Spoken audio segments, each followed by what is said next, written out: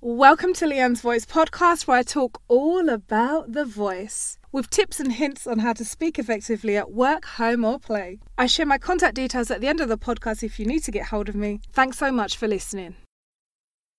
Okay, so we are talking about how to use the word no effectively, yeah? A tip for you is when you say no, don't go on and on and on. No one likes a rambler or a broken record, do they?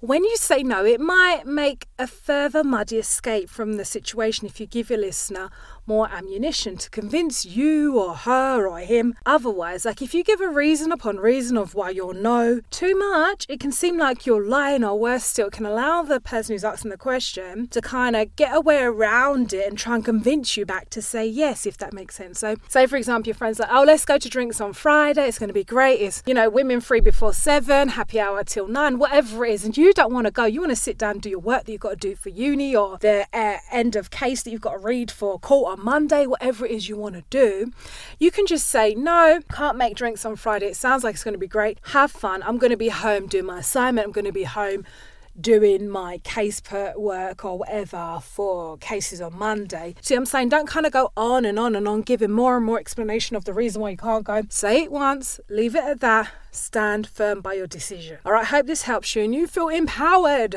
to say no. And I hope this has helped you so you can effectively say no.